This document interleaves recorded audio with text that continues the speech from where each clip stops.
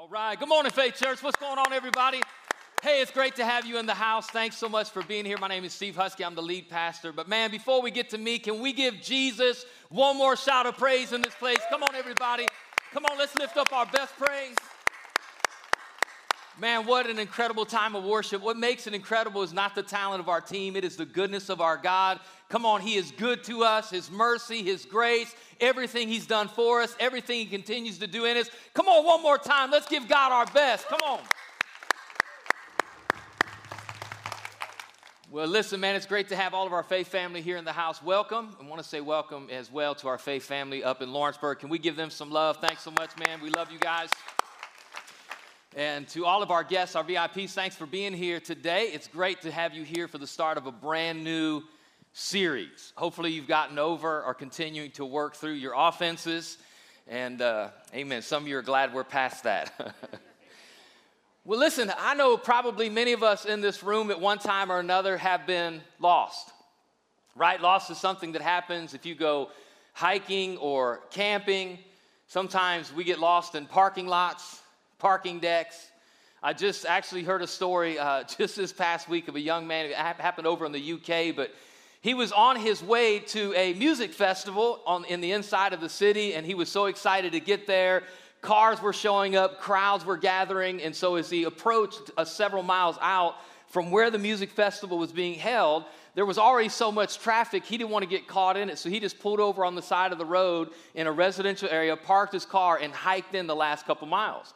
Well, at the end of the night, when the music festival was over, he had no idea where he parked. True story, it was on the news. His mom has issued a $1,000 reward to find the car. They don't know where it's at. They don't know where it's at. So, right, I mean, we've all been lost. My own geographical challenges are well noted. Come on, do we have anybody else in here that's geographically challenged? I mean, give me some math equations, give me some theology to work through, but give me a map, we're in trouble. And so probably a lot of us, if we've been lost driving.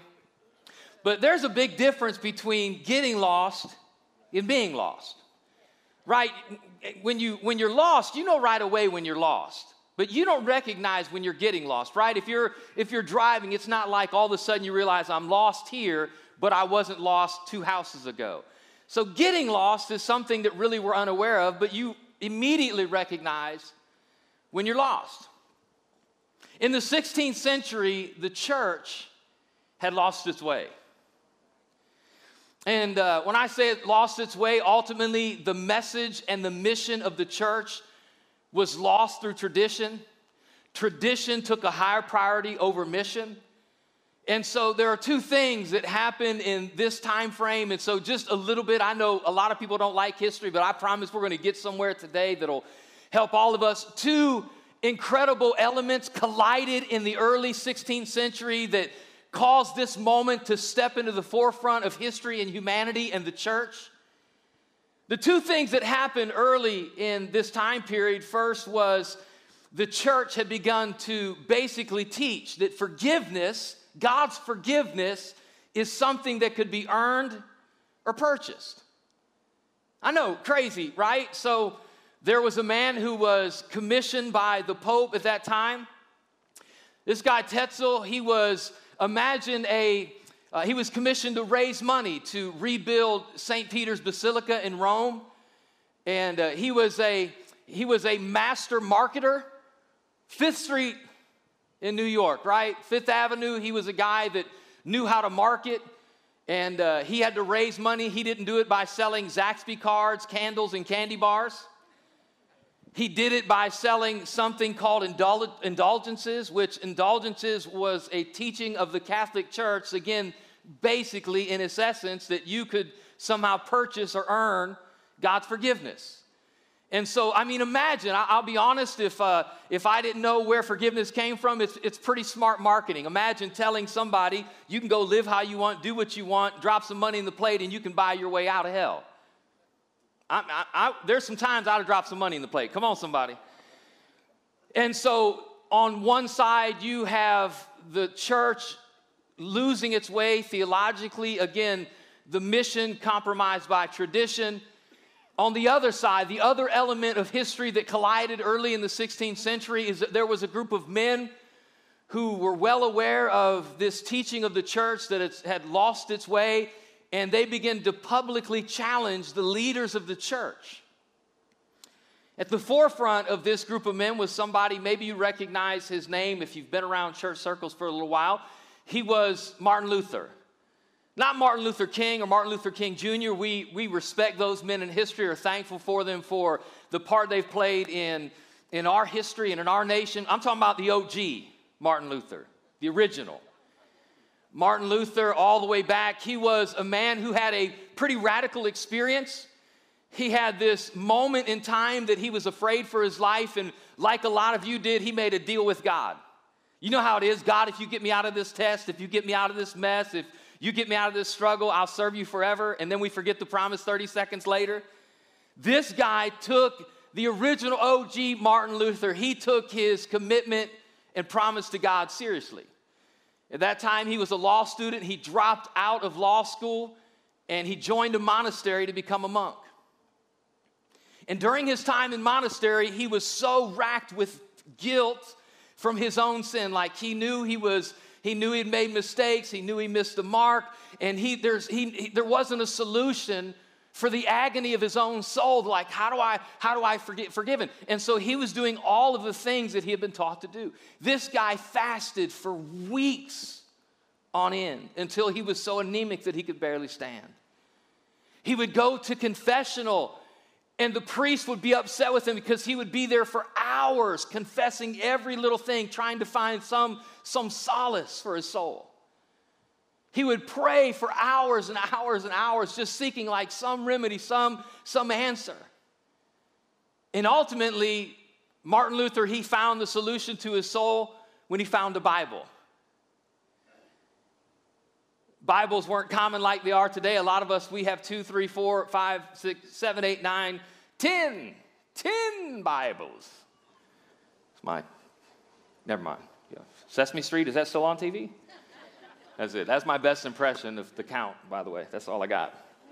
And so, we don't have Bible. They didn't have Bibles then like we do now. It was a rare thing. Only certain people in position at church could have a Bible. And so Martin Luther got his hands on a copy of God's Word, and he found the remedy. He found the solution.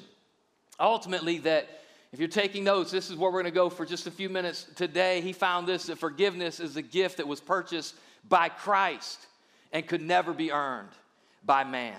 Come on, somebody. Is anybody here thankful that Jesus purchased our salvation? Like he came into this realization, everything that he had learned, everything that he experienced in the monastery, everything up to that point that the church was teaching him, like he was doing it all, and he couldn't find any kind of release or forgiveness, because all of a sudden, once he opened the pages of Scripture, he realized again that it was something that Jesus has already purchased, not something that man or people can ever earn for ourselves.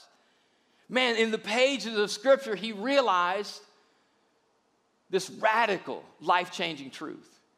And so October 31st, 1517, I'm talking 502 years ago this month. 500 years ago, this man, Martin Luther, he walked up to the door of the church and he did something that has been infamous in history. He nailed what's known as his 95 Theses to the door of the church. 95 statements of challenging the leadership of the local church. 95 statements of saying what you're teaching goes contrary to what I'm reading. And in that sparked what is become known as the Great Protestant Reformation. Protestant Reformation. To that time, if you were a Christian, you were a Catholic. Not necessarily Catholics as we know them today, but everybody was Catholic. Catholic is a word universal. There wasn't denomination. It weren't Baptists and Presbyterians and Wesleyans and Pentecostals. There were Christians, and we were part of the universal church. We were all Catholics. We were all part of one church. But in the Protestant Reformation, where the word Protestant comes from, is because this group of men were protesting what the church was teaching. Based on, again, what Martin Luther, who was the spearhead of the Reformation, he said, hey, something's amiss, something's wrong. And so he started with this declaration. And ultimately, out of this Reformation became 5 primary statements that the Reformers were making. And they were all found in this word where we get our series today, sola. Everybody say sola. Sola was a Latin word for alone. And here were ultimately the 5 statements that the Reformers made that we stand on today. And as we step into this brand new series over the month of October, we want to tune up your faith. We want to remind you of the significance of our Savior. We want to give you a firm foundation to put your faith in one person, in one thing alone. And it's these 5 right here. Here's what the Reformers ultimately taught in that season that we stand on today. It was these right here: sola scriptura, sola fide, sola gratia, sola Christus, and sola Dei Gloria. We are saved by Scripture alone, by faith alone, by Christ alone, or by grace alone, by Christ alone, and for the glory of God alone. Come on, everybody say alone. Alone, that's it. And so, man, they began and they sparked this Reformation, and the message is spread all around the world and the globe, that we understand, again, that it's not something that we can purchase. It's not something we can add to. It is, again, by Scripture alone, by grace alone, by faith alone, by Christ alone, for the glory of God alone, that we find forgiveness in Christ. Come on, is anybody here thankful for what we find in Jesus? So today, as we step into week 1 in this series, Sola Food. You like to play on words? Sola Food. I want to talk about this first declaration, this first revelation that this man Martin Luther had. Ultimately, he realized that if we were going to grow, if we were going to learn, if we were going to have a connection with our Creator, it had to come through sola scriptura. It had to come through Scripture alone. Through Scripture alone. Scripture alone was ultimately a declaration of this, that Scripture trumps tradition. Scripture trumps tradition. At that time, there were papal decrees going out. The Pope was making decrees. Church councils were coming up with creeds. Pastors were preaching messages. And there were all of these theological statements being made. And ultimately, what the Reformers said was all of those things are good and they're well-intentioned and they might have value. But at the end of the day, all of those things, from what the Pope said, what preachers say, what priests say, what church councils say, they are all subject. They are all subordinate to God's Word. Come on, somebody. God's Word trumps tradition. Now, what's crazy is that battle of Scripture versus tradition, 1500s, was not the first time it happened. Did you know that Jesus had the same battle of Scripture and tradition? In fact, Mark chapter 7, we want to read just a section of Scripture. Some of you who've been around the block for a little while, you've been in churches, some in your life, probably many of you in this room, you have maybe unknowingly had the battle of Scripture and tradition, where people came and tried to tell you certain things about how you should live, how you should function, what you should believe. And it's because they believed it, because someone who they know taught them to believe it, and all of a sudden you came to church and you're like, wait a minute, I've been told my whole life. Do you know how many people have stepped on the campus of Faith Church and they've called me and they've said, I have believed my whole life this, and you opened the Word and I saw this and I've never seen it before. Scripture always trumps tradition. Come on, somebody. So Mark chapter 7, here's the conversation that Jesus has with a group of the religious of that day, facing the same challenge of somehow tradition of private teaching had found its way to elevate itself over God's Word. And Jesus steps in to challenge it like he always does. Mark chapter 7, verse 1 through 8 says this: One day some Pharisees and teachers of the religious law arrived from Jerusalem to see Jesus. And they noticed that some of his disciples failed to follow the Jewish ritual of hand washing before eating. The Jews, especially the Pharisees, do not eat until they have poured water over their cupped hands as required by their ancient traditions. Sounds like they knew my mom or your mom. Come on, somebody, right? You don't eat until you go wash your hands. Anybody remember as kids you go wash your hands and like you stopped at the wrist and they were like just water had run down and washed some dirt off your forearms? Some of you didn't go outside and play. Shame on you. So this was their deal, like before you eat, you wash your hands. Nothing wrong with it. I think it's a good idea. Probably will keep you from getting sick. But what they believed was that if you did not wash your hands before you ate, you were ceremonially unclean, not physically unclean, which means God rejected you. You couldn't access God's presence as a person unless you washed your hands before you ate. And so Jesus, their disciples, the dirty dozen, they're sitting down to eat some KFC. The Pharisees watch them start eating before they wash their hands. They're like, whoa, pump the brakes, Jesus. What's wrong with your disciples? They're not washing their hands before they eat. And everybody knows. It's been taught. It's an ancient ritual. Everybody knows you wash your hands before you eat. And if you don't, God rejects you. Come on. Verse 4, similarly, they don't eat anything from the market until they immerse their hands in water. This is but one of many traditions. Everybody shout traditions. That they have clung to, such as their ceremonial washing of cups, pitchers, and kettles. So the Pharisees and teachers of the religious law ask him, why don't your disciples follow our age-old tradition? They eat without first performing the hand-washing ceremony. I wonder what I wonder if they had like some steps to it. You know, ceremony, was it a pump? Was it a lather? We don't know. Come on, y'all got to help me here. Why don't your disciples follow our age-old tradition? They eat without first performing the hand-washing ceremony. Jesus replied, you hypocrites. Isaiah was right when he prophesied about you, for he wrote, these people honor me with their lips, but their hearts are far from me. Their worship is a farce, for they teach man-made ideas as commands from God. For you ignore God's law and you substitute your own tradition. They had gotten it upside down and backward. They had put tradition over Scripture. Jesus came to set it right and put them in check and said, Scripture always is the highest and greatest authority. He came to put a stop to some of that foolishness and challenge, again, what was happening. Not that there's anything wrong with traditions. Think about it. A lot of us in this room, we have our own traditions, things that we do, maybe things we do around the holidays. For me, one of my traditions, especially for Thanksgiving and Easter, probably, and Christmas, probably only those 3 times of the year. There's always a big meal served. And I just can't eat my meal unless I get my cranberry sauce. Come on, I'm not talking about the kind with the cranberries in it. I'm talking about the kind that's jelly, that when you take it out of the can, it still looks like the can. Come on, somebody. And I talk it down to everybody. Ooh, you don't want to eat that. Ugh. We have 30 people in our house, and we got 1 can, and I want it all. So I'm like, ugh, don't get none of that. Ugh. And I'm telling you, listen, we'll have friends and family members and gifts to open and all kinds of good food to eat. And if I don't have some cranberry sauce, everybody can go home, and I'm going to my room to pout.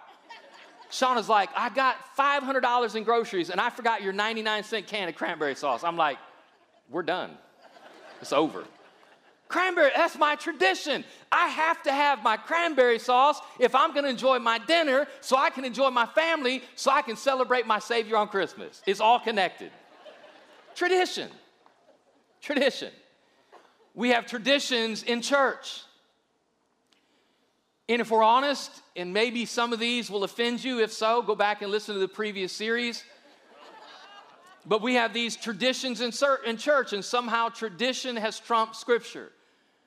We have traditions that, come on, everybody knows you go to church, like y'all are sinners right here, you don't know it. Everybody knows Jesus don't come to church till the 10:30 service. Because for years and years and years, everybody met at 10:30. Honestly, when churches first started going multi-service in the 80s, do you know there were pastors that preached against churches and pastors who wanted to add 2? You can't do a 9 and 11. Everybody knows Jesus only shows up at 10:30. Tradition. Do you know we still have people who call this church? We're the fastest growing church in the region. We've grown from 400 to almost 3,000. There are still people that will call this church and say, yeah, can you tell us when is your Sunday school hour? We don't have a Sunday school hour. Well, my God. And you call yourself a church. I just want you to know Jesus didn't go to Sunday school. The disciple, nothing wrong with Sunday school, but Sunday school is not Scripture. We program the church to make the message matter, but we change the methods when necessary. We got rid of Wednesday night service. People are like, oh, You kicked Jesus out of the church. You know they've not always done Wednesday night services. Oh, I got one more as long as I'm stirring you up. Hats in church. Oh, there it is. I knew if I dug around long enough, I'd hit a nerve. Hats in church. There's nothing wrong with the politeness of not wearing a hat anytime you're inside of a building. If you came up in military, everybody knows in the military you remove your cover when you go indoors. You were possibly raised in a home where possibly your parents told you take your hat off when you go indoors. I'm not telling you it's not a good idea. I'm not telling you it's not even necessarily polite, but what I want you to know is it's tradition. And God would much rather see a young man who doesn't know Christ walk through those doors with the hat. Come on. Oh, I'm not done yet. Wait. Oh, just wait. And he has no problem with a worship leader standing on this platform wearing a hat, because what Jesus was teaching was it's not that what goes into your heart, it's what comes out of your heart that matters. It's not what's on your head, it's what's in your heart that matters. But what's crazy is we see churches that don't do Sunday school, that don't have Wednesday night service. We have a hard time with hats on the platform, and we get all rough, we get our feathers ruffled. And Jesus is looking and she's saying, but where is that written? You're putting your tradition over Scripture, and you've got it upside down and backward. Sola scriptura. Scripture always trumps tradition. Always. And so Jesus steps in and he challenges the religious leaders that were telling basically his disciples, you're going to hell because you didn't wash your hands before you eat. Jesus is basically saying, that's what your forefathers taught, but that's not what the Father taught. It's nowhere in Scripture. Where's it written? So if you're taking notes, here's where we're going to go, is God's revelation is always greater than man's tradition. God's revelation is always greater than man's tradition. When we talk about God's revelation, I mean ultimately the Bible. The Bible is this. The Bible is God's revelation of who he is, who we are, and his plan for redemption. That's what the Bible is. The Bible, the Holy Bible, God's Word, it's a revelation. It's a picture of who God is, who we are, and his plan for redemption. It's a picture of divinity, of humanity, and how those two connect. You want to know what God is like? You want to know his character? Do you want to know his essence? You find it in the pages in the revelation of Scripture. Do you want to know who you are? Not who your mama thinks you are, not who your buddies think you are, not who you think you are. If you want to know who you really are, you peel back the pages of Scripture. You want to know how to connect with your Creator? You open the Bible, the revelation. Ultimately, just a quick flyby, the 30,000-foot view for some of you who are new to church, or some of you who've been in church your whole life, but you don't even really know what the Bible is. The Bible is not a book. The Bible is 66 books from cover to cover. 66 books. 39 books are in the Old Testament, written by 46 different authors over 1,400 years, written by shepherds and kings and political leaders. Those 39 books cover God's law, history, some poetry, and prophets. Ultimately, the Old Testament is a picture of God's dealing with the nation of Israel. God births humanity all the way in the beginning in Genesis. Very soon we see the birth, the beginning of the nation of Israel. And the entire Old Testament, the history of it, the prophets speaking to it, is God dealing with the nation of Israel. And you continually see this cycle: faith, forgetting, falling away, forgiveness. Faith, forgetting, falling away, forgiveness. The nation of Israel has faith in God. They honor God's word. They honor God's commandment. They serve God. And then they get around some other people that lead them astray, and they forget God. So they fall away from God. And then God, in his grace and his mercy that's new every day, come on, is anybody thankful for it? He forgives them and restores them. And so the entire Old Testament is following the nation of Israel as they go through this process over and over and over. But what you find is not just the dealing with the nation of Israel from God's perspective, but what you find is continually peppered throughout the pages of the Old Testament is a promised Messiah. How do you fix what's broken in humanity? How do we fix what's broken in the world? How do we fix what's broken between us and our Creator? God continually promises a Redeemer, a Savior, a Messiah. And you step into the next portion of Scripture, the New Testament. The New Testament is 27 books written by just a handful of people over a period of 100 years. And it opens with our favorite character, Jesus. The first 4 books are biographies. Anybody here like a good documentary? It's like the documentary of the life of Jesus. Inside of the New Testament is, again, the biographies of Jesus, a short history book, the book of Acts, and the rest is primarily epistles, letters written from primarily the Apostle Paul to individuals and groups of people on this life and this faith and what it means to serve God. But throughout it all, Old Testament and New Testament, God dealing with the nation of Israel, God dealing with the church, all of it from beginning to beginning to end has this red thread of redemption. That all the way through it, we see God continuing to reach out to us, God trying to connect with us, God calling us, God pursuing us. Listen, we're never pursuing God. We have this phrase in church, and again, it's tradition. It's like, hey, when did you find God? Listen, I didn't find God. God found me. I didn't go to God. God came to me. Come on, I couldn't reach heaven, but he reached earth by sending his son Jesus from heaven to come and to rescue all of humanity. Sola Scriptura. Jesus is the revelation found in Scripture from page to page. And we find the beginning, Genesis, where paradise is lost. To the last page of the Bible, the book of Revelation, not Revelations. Let's just say it together, Revelation. Come on, and next time somebody says Revelations, smack them and say it together with them, Revelation. Don't smack them, and if you do, don't tell them I told you to do it, because I'll lie, and I'll say I didn't say that. All the way at the end, we read paradise because of Christ will one day, ultimately, and finally, forever be restored. Come on, somebody. So, Martin Luther got his hands on a copy of this book, and he began to peel back the pages of Scripture, and he began to realize that what he was hearing from the church leaders at that time was contrary to the message that he found in the pages that he was reading, and he stood up in protest. He denounced the message that was coming at that time from the church. And again, the Reformation started. Sola Scriptura. Tradition's good, but it's always subject to Scripture. It's always second to Scripture. It's always beneath the authority of God's Word. That's right. And this guy had a radical salvation. Martin Luther, he said this is a powerful quote early on in his own spiritual journey when he got his hands on a copy of God's Word. I love this quote. He said, "The Bible is alive. It speaks to me. It has feet that run after me. It has hands that lays a hold of me." Now, I know some of you, if I could talk to you, this might be your testimony as well. Do you know this isn't just Martin Luther's testimony of the Bible? It's the Bible's testimony of itself. In Hebrews chapter 4, verse 12, it says this, "For the word of God is alive and powerful. It's sharper than the sharpest two-edged sword, cutting between soul and spirit, between joint and marrow. It exposes our innermost thoughts and desires." Come on, some of you here who've read the Bible, you know that's true. You know what the writer of Hebrews is saying, that it's sharper than any two-edged sword.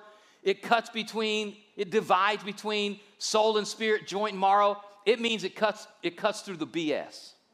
Oh, I said that. Write it down. All the excuses we come up with, all the things we say. No, I'm telling you, you start opening the page of Scripture, and all of a sudden it'll reveal to you that you're a person of pride, that you got greed in your life, that you got a bad attitude. It'll start to reveal some innermost stuff in you. Come on, it'll reveal God's got good plans for you. It'll start exposing your heart. It'll expose what your mama don't see in you, what your friends don't see in you, what you thought nobody else knew. God's word, it comes alive and it speaks to you.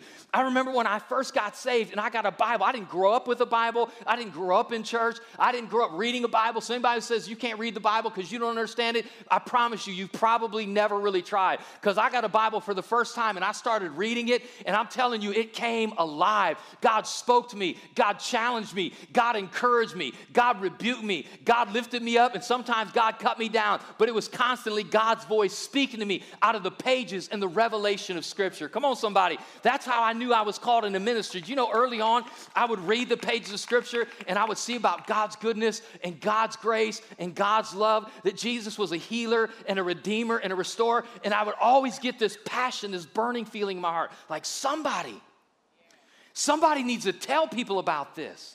I'm telling you, I would read it for the first time, I think, do people know this? Because if they know it, nobody told me. Somebody needs to tell people this. Somebody needs to tell people that there's hope found in Christ, that there's forgiveness found in a Savior. And Jesus said, I have just the person. I know just who I'll use to tell them. I'm telling you, it comes alive. I heard a great, really powerful story just recently. A friend of mine, he is over a ministry and mission called Fire Bible. Basically, Fire Bible is they take God's word, the Bible, they translate it in multiple languages all over the world, and they supplement scripture with study material with a charismatic Pentecostal lean, and they distribute it to help new believers not just have a copy of God's word, but to have some study resources to help them in their spiritual journey. And so he just heard a story that pretty much inspired him to help him stay on track with the mission he has. And the story was this. He met a man over in the Middle East who had several years ago gotten a copy of a New Testament Fire Bible. Had never had a Bible, had never read the Bible. And so he was excited to have a Bible, not because it was a Bible, but because he was poor and he used the pages of Scripture to roll his cigarettes every day. Come on, some of you did it too. And every morning he would wake up and he would remove one page of the New Testament. And he would read it. And after he read it, he would divide it into 4 pieces and he'd roll himself 4 cigarettes for the day. And his testimony was this: I smoked my way through the Gospels and I got saved in John chapter 4. Come on, somebody. Every day just reading the pages of Scripture. Come on, what a powerful I smoked my way through the Gospel. I'm going to put that, everybody's like, what should you put on our church sign? I'm putting that on our church sign. Come to faith, never mind. I know, too much, too far. But I love it because, again, this is the testimony of Martin Luther, that it wasn't the tradition of the church, it was the revelation of Scripture, that he found out who he really was and he found out who God really was and how to connect. And again, God's word is still alive for every person in this room, and a lot of us are living by tradition instead of by a personal revelation of how God has shown himself and who he is through Scripture. We have chosen what culture says over what Christ says. We have chosen tradition over Scripture. We have chosen personal beliefs over the Bible. Several years ago, my grandfather, my mom's dad, was sick. It was pretty clear he was going to pass away, and I knew he didn't know the Lord.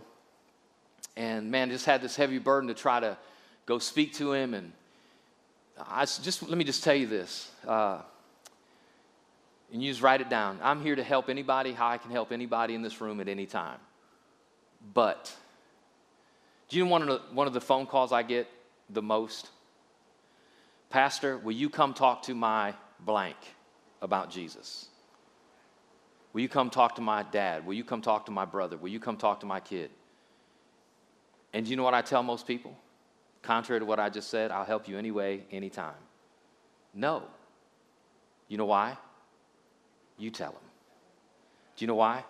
Because your testimony of what God's done in your life that they've seen in front of their eyes is far more powerful than an outsider coming in that they don't know. And my grandfather got to see my life change in front of him because I gave my life to Christ and he transformed me. And so I'll never forget sitting at the dining room table with my grandfather, who was at that time, unbeknownst, we knew he was sick, but just about a month away from passing. And this guy was such a good guy, man. I mean, he was one of those guys, really my hero. He was in the cavalry in World War II. Can you imagine everybody else gets tanks and he gets a horse? I mean, that's not fair. In the cavalry in World War II, my mom's mom died after having 4 kids in her early 20s of cervical cancer. At that time, men got rid of their kids. He kept his kids, remarried, had 4 more kids. Hard worker his entire life, well-known, upstanding citizen in his community. And so here he is. He's a good man, and I'm trying to tell him that he needs a Savior. And all he would tell me for the first several visits and conversations about that he was getting ready to step into eternity, and I wanted to make sure that he was ready, is he would say, Stephen, I'm a good man, and I'm ready to stand before God. I'm a good man. I'm a good man. I'm a good person. You're telling me that I've served my country, I've loved my family, I worked hard my whole life. You're telling me that God's going to reject me? See, because he had the tradition of what people said. God's revelation is a revelation of who he is and who we are and his plan of redemption. And when you read the pages of Scripture, you find out that we're not as good as we say we are. That our heart is deceitfully wicked above all else. That we are broken. And while I might be better than you or you might be better than me, we are all fall well below the gap between the goodness of our God. And there's nothing we can do to reach him. But thankfully, the revelation of Scripture is not just how broken we are, but how whole he is. Not just how bad we are, how good he is. And finally, in the last several days before my father went into the hospital and passed away about a week after being there, I got the privilege to lead my grandfather to Christ. Because he forsook his tradition of what people have been telling him his whole life, that you're a good person and good people go to heaven. And he realized it's not about how good we are, it's about how good God is. And he put his trust in Jesus because he heard what Scripture said over what tradition said. Sola Scriptura. If your traditions say contrary to what God's word says, you got to exchange them. And you'll never exchange them until you find out what God's word says. That's right. Martin Luther's entire life was changed when he got his hands on a Bible. What would happen if you got your hands on one? Somebody say, I already have one. Are you reading it? You'll never know what God says unless you lean in and listen. 2 Timothy chapter 3. 2 Timothy chapter 3 says this as we get ready to close. All Scripture, everybody say all Scripture, is inspired by God. And it's useful to teach us what is true and to make us realize what is wrong in our lives. It corrects us when we're wrong, and it teaches us to do what is right. God uses it to prepare and equip his people to do every good work. Sola Scriptura. By Scripture alone. I want to invite us as we close today, week 1 of Sola Food. In your seat back in front of you, there's a card that looks like this. I want everybody to grab one. And it's just a reading plan that's going to take us through the next several days to the end of the month of October. Here's the challenge I want to make to you. I want to challenge everybody in this room, everybody in Lawrenceburg, everybody watching online. I want to encourage you every day through the end of the month. I'd encourage you every day for the rest of your life, but let's just start out small. Every day for the rest of this month, I want to encourage you to read a little bit of Scripture. And I think if you'll give it a chance, I'm not saying you won't read terms that you may not have to look up. I'm not saying there's some things you won't bump into that you don't have immediately the answer for, but I think you'll find overall, especially as you read about the life of Jesus in the Gospel of Luke, that God will speak to you. God will challenge you. God will teach you. Now, I hear you. Listen, I can hear your minds churning. Pastor, I don't have any time. I'm so busy. Did y'all know in the last iPhone update, iPad, I know a lot of your Apple users, did you know they have this thing called screen time? You can look and see how much time you're spending on your phone. Here's my first challenge to you. I triple dog dare you. I'm not even starting with a double dog. I'm going all the way in for the triple dog. I triple dog dare you to open your phone, check your screen time, and you're probably going to find between Netflix, social media, and games, you waste a whole lot of time. Find the time you spent the most on your phone in something that you don't really have to do and spend at least that amount of time in God's Word. I triple dog dare you. But I at least challenge everybody in this room to grab one of these cards, take it home with you, stick it in your Bible, tape it to your iPad, whatever you use. And starting tomorrow, every day for the month of October, let's get in God's Word. Let's open up our hearts. Let him speak to you, change you, challenge you, grow you, refine you, renew you. Come on, is anybody here in for some of that? How many people in this room, as we close today, would be honest enough to say that maybe they do need to open their heart up to God's word a little more than they currently do? I want to invite us. Come on, let's stand all over this room. We're going to pray together. Father, I thank you, God, for the power of your word. It is life-changing. Every week we get the privilege to preach it, and every day I have the privilege to read it. Lord, it's so easy for us to push it aside in the busyness of life, for everything else to rush in and fill the void and consume our time. And God, we end up believing what culture says instead of hearing what Christ says. And so, Lord, I pray over the rest of this month that every one of us in this room, every one of us in Lawrenceburg would make a commitment to make room in our life to hear your word. Sola Scriptura. We're going to build our faith on Scripture alone. And so, Father, help us. And when we open the pages, speak to us. In Jesus' name. And everybody who agreed said amen. Amen. God bless you guys, man. Have a great week. We'll see you next week for week 2 of Sola Food.